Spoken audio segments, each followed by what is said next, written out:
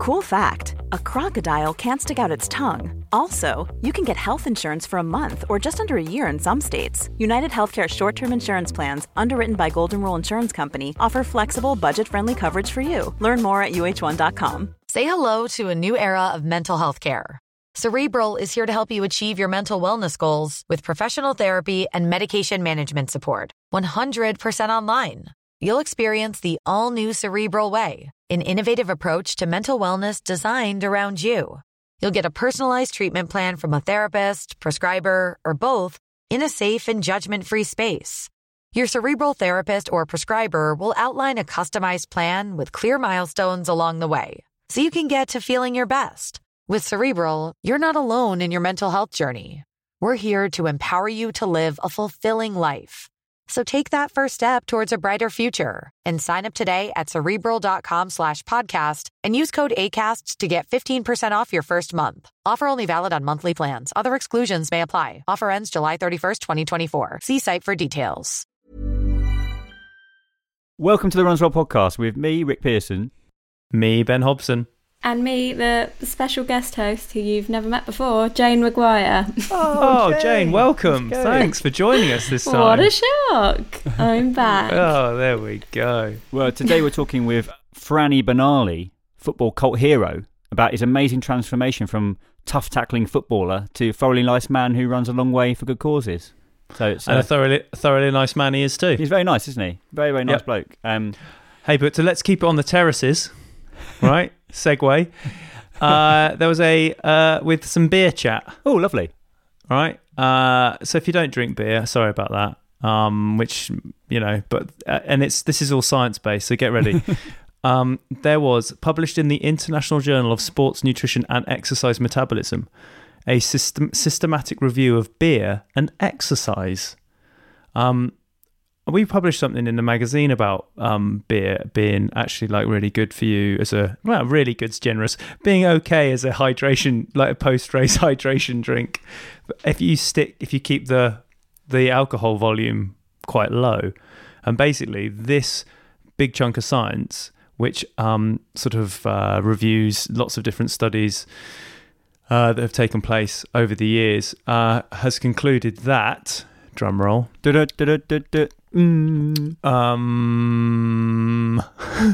What a strange drum roll. So it wasn't it? More of a sort of jingle.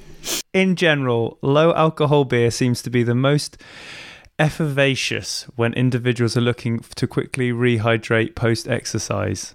I'm just going to quickly Google what efficacious means. Is that like a Barocca? Put a Barocca in your beer. Hold on. It means successful in producing a desired or intended result. Effective. Oh, okay, not Barocca. Cool. A Barocca is effective at hydrating too, though, right? Yeah. When choosing a beer of higher in alcoholic content post-exercise, which I think is 4%ish, it's wise to pair it with a non-alcoholic rehydration options to mitigate alcohol-induced diuresis. Okay. Does that not mean have a beer but have water too? Yeah. Cool. Particularly when exercise-induced fluid loss are large. So it's basically saying if you drink loads. Some of these studies, Ben, this has been commissioned, isn't it? And it's like, imagine, like, actually, if you're going to drink beer, drink low like ABV, and also have a water. Like, oh, thanks. Oh, cool. Thanks for that stuff. Anyway, cool. Guys, this is science. You're sounding very pessimistic about my fantastic bit of science that I just shared with you. No, it's groundbreaking. Watch out. Thank you. Thank you. Glad they're spending time on that, to be honest. It's the study the world needs.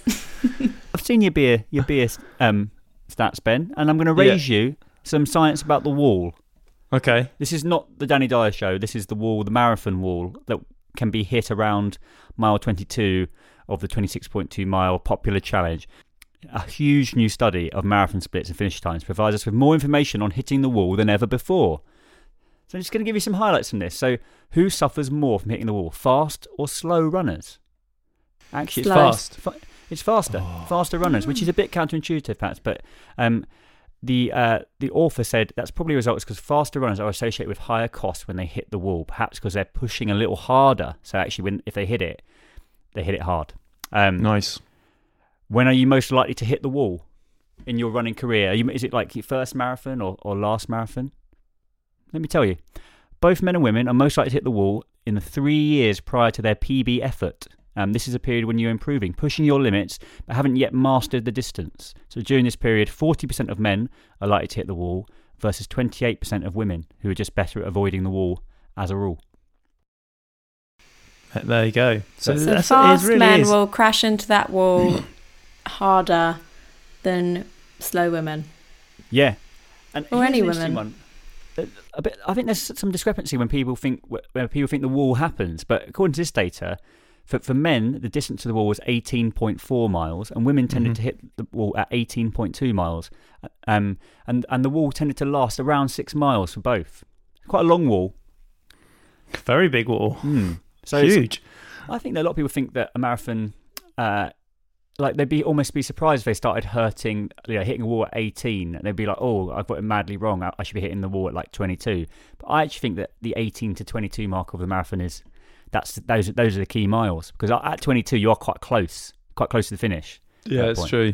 In your head, you've kind of got that psychological thing of being like, "Oh, come on, last bit." Yeah, true. So that was the hottest take. The hottest take from that is just it really goes to show how long term marathon goals are. If it's 3 years before your PB that you hit that, totally agree. Then it just goes to show, like, anyone who's out there like training for their marathon and they're really struggling, like, don't worry, you've got another 5 years of this. But I think it's in some ways can be positive, can't it? Like, I think if you set yourself a genuinely ambitious marathon target, whatever time that is, I think you are looking at probably a 2-year project and maybe a 3 marathon project within that time, where you're like, you get somewhere, you get a marker down, you get it wrong, you get close, and then you do it. I mean, that's kind of what happened with you, Jane, with like going under 4, wasn't it? It wasn't like 100%. You nailed it after one time.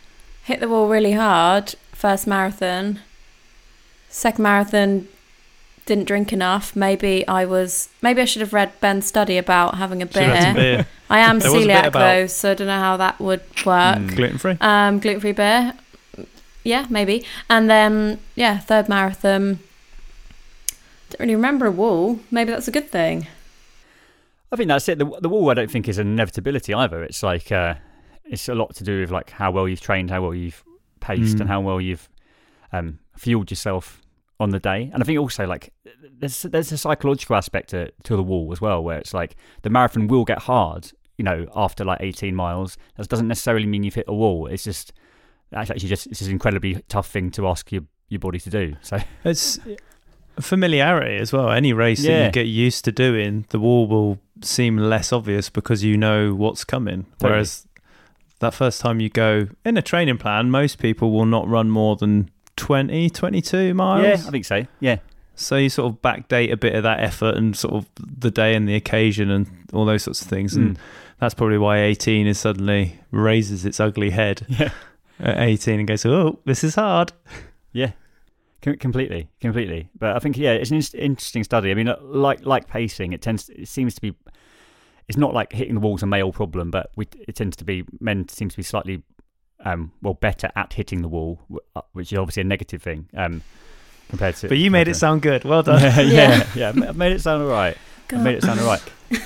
So we've got a footballer coming on later, and I know that neither of you. I wouldn't say either of you are massive football fans. Is that fair to say or not? Go on, the lads. Not. Football. Not really, mate. To be honest, no. Well, I'll give you a quick potted history of Francis Vincent Benali's playing career, just so you're up to speed. So good, do it.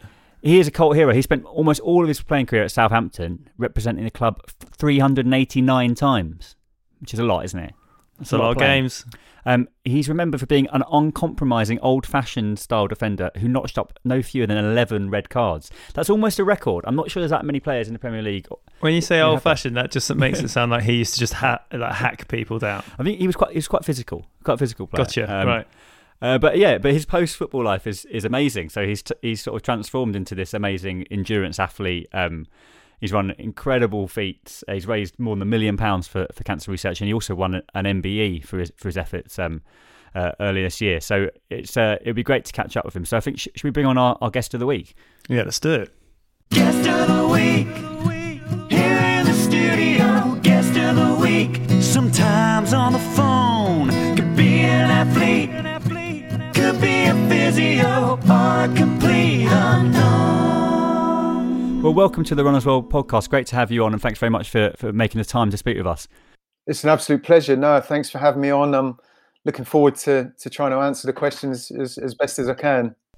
Well, yeah, because I do think that your sort of transformation in your career is amazing, because most Premier League footballers probably spend their post-football years on the golf course, but not you. You've become motivated to keep pushing yourself in these amazing endurance challenges. So, I mean, why did you want to do that? Well, I guess I was pretty lousy on a golf course, Rick, to be honest. So I had to find something else. But no, I guess sort of beyond my playing days, fitness and running and the way I've lived my life throughout my professional career was always just became almost a lifestyle for me. I've never drunk, I've never smoked. I took my approach to football very seriously, and just enjoyed running. That's always been my go-to thing, if you like. And as the years went by, I ran the 2006 London Marathon, got a real buzz from that. Really enjoyed the occasion, and then started to see some of the wonderful things people around the world were doing from an endurance perspective. And it just planted a little bit of a seed. I wondered how I could respond and react in those sort of environments, the ultra endurance world. But there was also an element of, what are my boundaries? How far can I push myself? And where's that breaking point for me personally? As well as at the same time raising a huge amount of money and trying to do some good for a great causes at the same time. Did you ever step off the pitch and have a game where you've known that you've run further? I'm always intrigued about, because there's always these stats at the end of like a game when they say like a player covered 10k or something during a match. Well, I guess, Ben, quite fortunately in my era there was not really the stats and the data to sort of say how far you'd ran. If a manager had come in at the end of a game and said you haven't worked hard enough today, you could almost come back with an argument. But nowadays they just produce the data and it's all there in black and white. But there were some games, it's weird. I mean, you almost become accustomed to know to what intensity to run at to almost last that 90 plus however few minutes extra in a game. But you always know it's a 90-minute time frame that you're going to be running around in. And I guess you learn to take those little breathers within a game when there's maybe a little break in play, a goal kick, a throw in, those sort of things. And the ball might be in an area of the pitch where you can take almost like for want of a better expression, a little short breather. But yeah, there were certainly games when, just depending on how you were playing, maybe the opposition making it difficult for you, where you would come off like feeling it a little bit more than normal. So but it's just, I guess, something when you're training for it day in, day out, you become very accustomed to what you need to do. Is there any crossover with, I don't really know how footballers train. Is there any crossover between training for like a running race and a football match, or is it a completely different? I guess from the experiences I've had now, Jane, from my career in football and doing these challenges in recent years, during my playing career, my endurance was nowhere near to the level of what I was doing these challenges. I was just getting my body used to in recent times to running mile after mile, hour after hour, day after day. My body, I think, has gone more in line with a bit of an ultra endurance athlete sort of figure. I was probably a little bit more muscular during my playing days. I was never the biggest, I'm only 5'9", but as I say, running was always something that I felt very comfortable with. I was pretty quick in a football sense, but it's that explosive speed and stop-start within football that's almost very different to just putting one foot in front of the other and running mile after mile. I think you're known as being a very kind of tenacious, tough tackling player. There's a real kind of intensity to the way that you play football. Do you think you've brought the same kind of intensity to these running challenges, or have they in fact been a kind of way of releasing some of that intensity? Interesting question, Rick. I think it's probably best way to answer it is a bit of both, really. I certainly know I've had to, dig deep within me, and all of us as runners at some point, whether it's a training session or you're doing an ultra endurance event, whatever it may be, there always seems to be that moment where each and every one of us has that moment where you've either got to, run through some physical discomfort or mental discomfort, whatever it may be.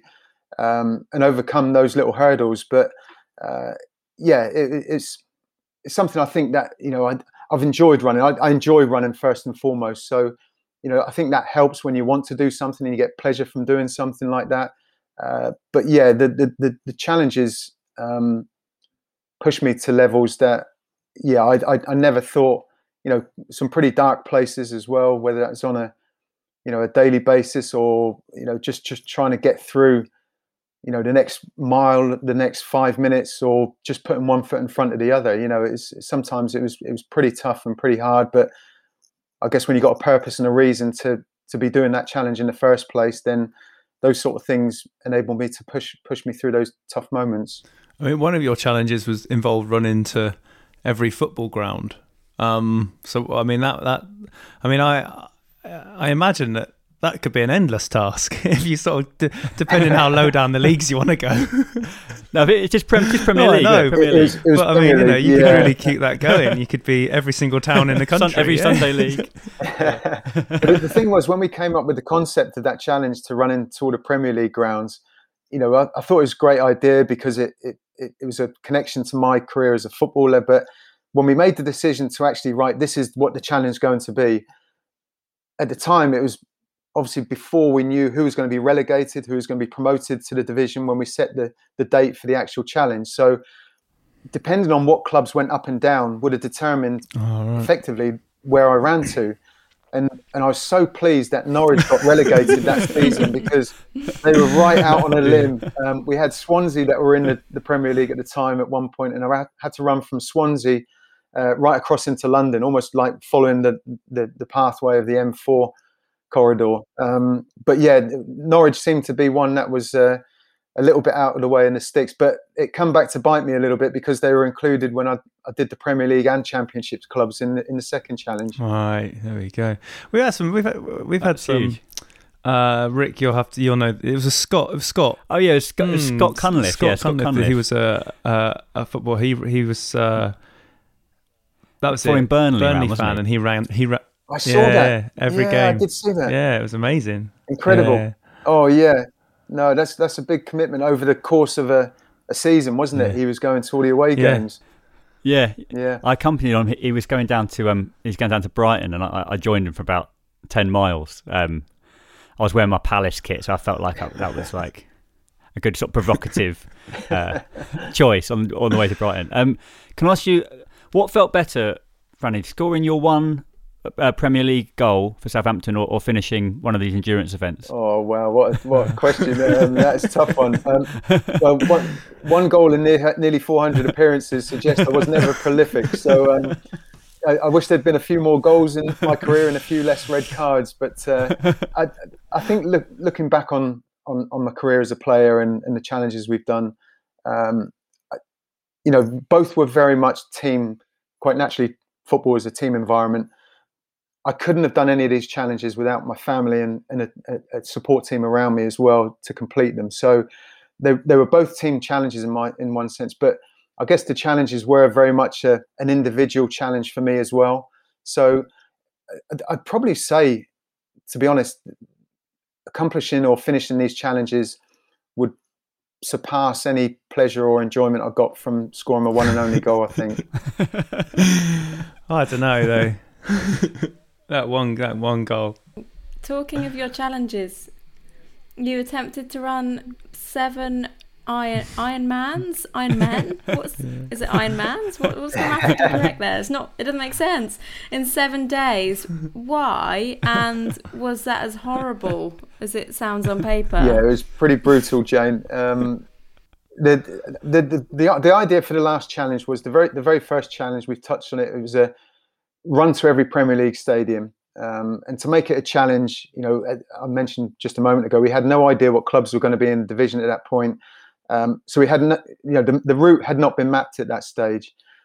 I was a bit shocked when it actually got looked at seriously, mapping the route. It was, over 800 miles, I think it was. So to make it a challenge for me, I wanted to be running, a pretty big distance. I didn't want to be doing this over 3, 4, 5 months, whatever it was. So, it was a 3-week challenge, and it was running approximately 40 miles a day every day for the 3 weeks. So It was a one discipline challenge over 3 weeks. The second challenge, I was conscious that I'd put my family and myself, I guess, but also the support team through the strain and stresses of a 3-week challenge, living on the road, constantly on the move, and all the strains and pressures that brings. But we were conscious of trying to bring the time frame down. So for the second challenge, we thought, well, let's shorten it to 2 weeks, but add a second discipline. So I added the cycling to it this time, and the second challenge was going to all the Premier League grounds plus the Championship clubs, 44 clubs in 2 weeks this time, where I was running a marathon each morning and then getting on the bike and cycling at least 75 miles each day. So there was almost like a bit of a natural flow getting to what we called the Iron Fran challenge. It sort of worked quite well, a little play on words. But I thought, well, we've had one discipline, then two. Let's add the swimming. It seemed to be the obvious thing, but maybe just make it a week long. Yeah. And not being a swimmer either, or what I would call a proper swimmer, brought that its own challenges in itself. But, we actually came up with the concept, my wife and I, we were on a cruise on a sunbed in the middle of the Mediterranean. And I was trying to think of things to do. And I guess rather silly, mentioned to my wife, I said, I've got an idea for the last challenge. So she said, okay, what is it? And I said, I'll just run and run and run until I collapse and drop. and she just said, okay, well, that is just ridiculous. Please don't. Yeah. As if we're all going to, you'll eventually collapse maybe at one point, and everyone will stand around cheering and clapping because the challenge is over. So I quickly realised that was a daft idea. But I just thought, well, let's add another discipline, make it a week-long challenge. And I thought, well, an Ironman distance triathlon is, I guess, many people's eyes like an ultimate sort of 3-discipline challenge. And it just made sense. It felt comfortable, and that's what we went for. 2.4 mile swim, 112 miles on the bike, followed by a marathon each day for 7 days was the target. Wow.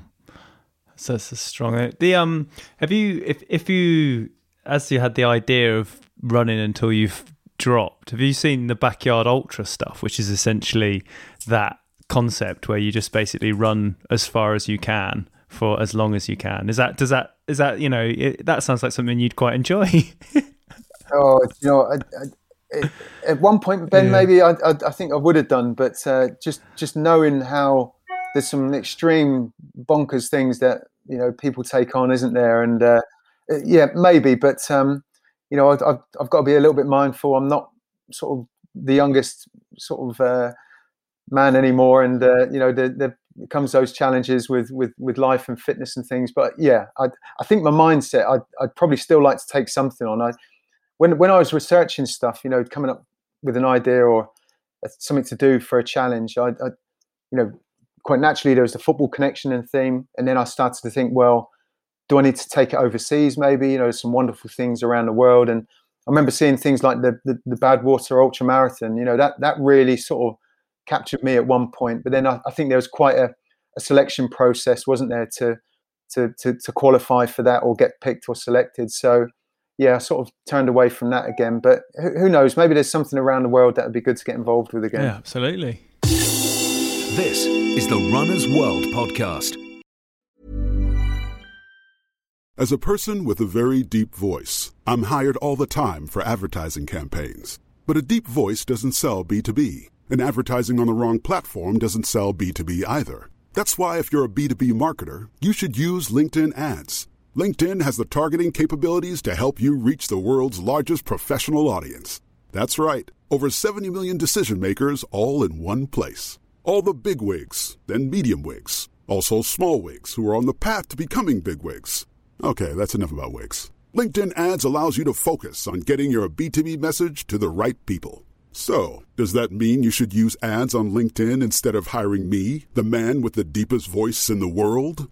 Yes. Yes, it does. Get started today and see why LinkedIn is the place to be to be. We'll even give you a $100 credit on your next campaign. Go to linkedin.com/results to claim your credit. That's linkedin.com/results. Terms and conditions apply. Botox Cosmetic, out of botulinum toxin A, FDA approved for over 20 years. So, talk to your specialist to see if Botox Cosmetic is right for you. For full prescribing information, including boxed warning, visit BotoxCosmetic.com or call 877-351-0300. Remember to ask for Botox Cosmetic by name. To see for yourself and learn more, visit BotoxCosmetic.com. That's BotoxCosmetic.com. As a person with a very deep voice, I'm hired all the time for advertising campaigns. But a deep voice doesn't sell B2B, and advertising on the wrong platform doesn't sell B2B either. That's why if you're a B2B marketer, you should use LinkedIn ads. LinkedIn has the targeting capabilities to help you reach the world's largest professional audience. That's right, over 70 million decision makers all in one place. All the big wigs, then medium wigs, also small wigs who are on the path to becoming big wigs. Okay, that's enough about wigs. LinkedIn ads allows you to focus on getting your B2B message to the right people. So, does that mean you should use ads on LinkedIn instead of hiring me, the man with the deepest voice in the world? Yes. Yes, it does. Get started today and see why LinkedIn is the place to be to be. We'll even give you a $100 credit on your next campaign. Go to linkedin.com/results to claim your credit. That's linkedin.com/results. Terms and conditions apply. You're a proper cult hero, Franny. Like there are pictures of you I've heard that Southampton fans put around the world, so you can find like little kind of stickers of Franny on like the Golden Gate Bridge and like in Rio and stuff. So you are a proper like genuine cult hero in football. But do you have running heroes? Is there anyone that you kind of look up to in the running world? I think I cast my mind back. I mean, as a young boy growing up and going to school, I just loved sport. Sport was the thing. I almost went to school for PE. Whether that was playing football in the playground, athletics, cricket, rugby, whatever it may have been. Over the years, I had to sort of focus and then devote more time to the football side. But I can remember as a youngster growing up, there was obviously sort of like Steve Ovett and, Seb Coe and guys like that, that I remember watching on television. And football was always my thing, don't get me wrong, and that's what I was always wanted to become. But I always admired the athletic side. I think I held an under-13s hurdles Hampshire record for about 15, 20 years or something silly.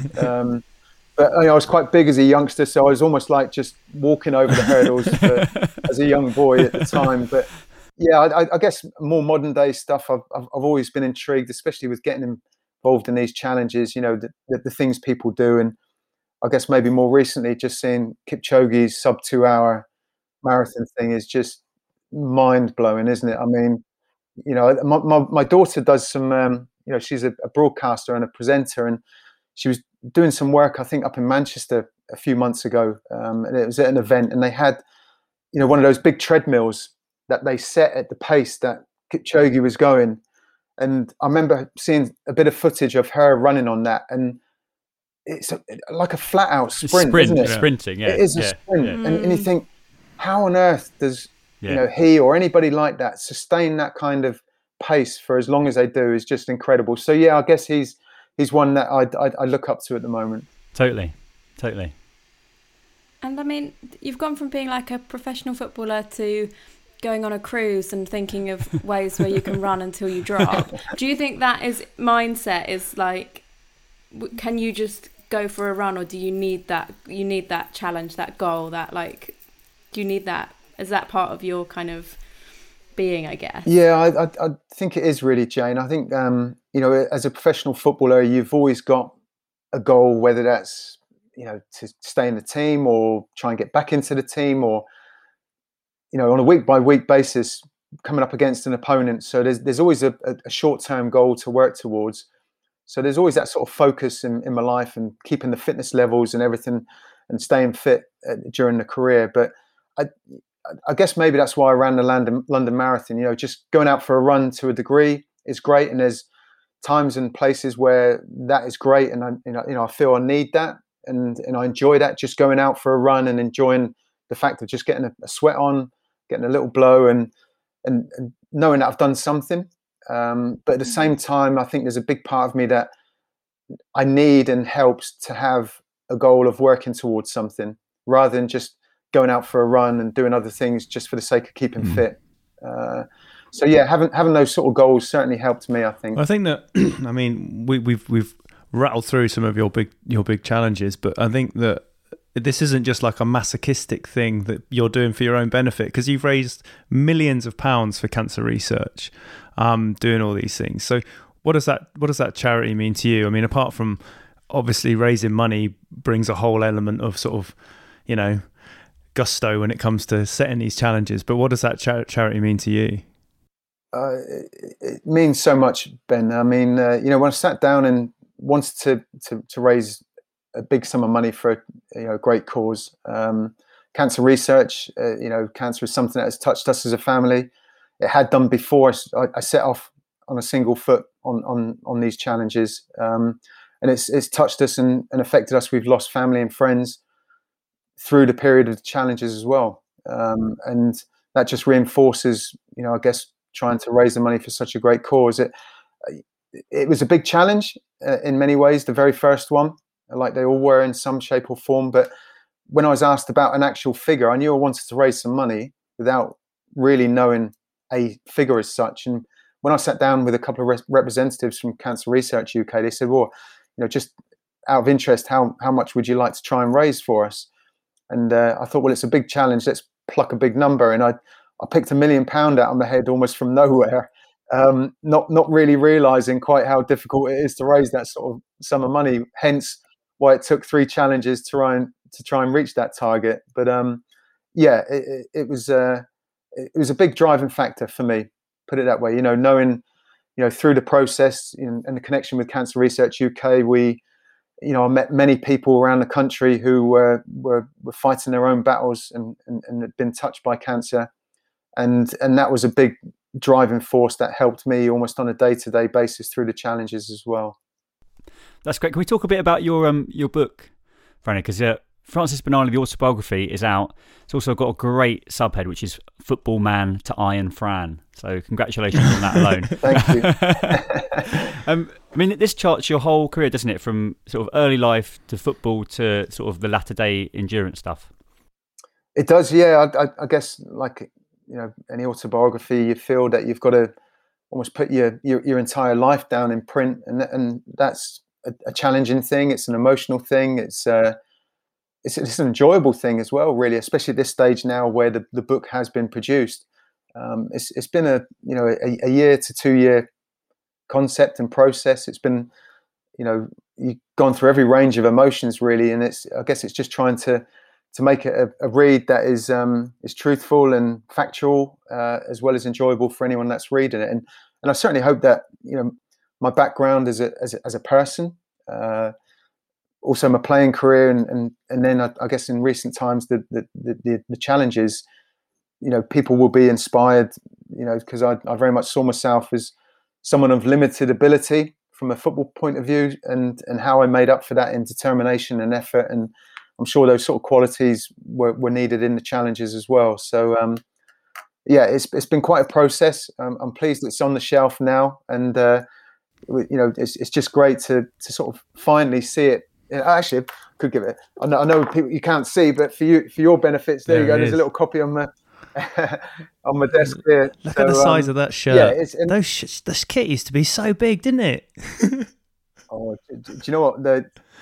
Even the short sleeves that I used to wear were like a long sleeve shirt. They were that baggy and big, you know, and none of the sort of tight fitting body form shirts that we see nowadays.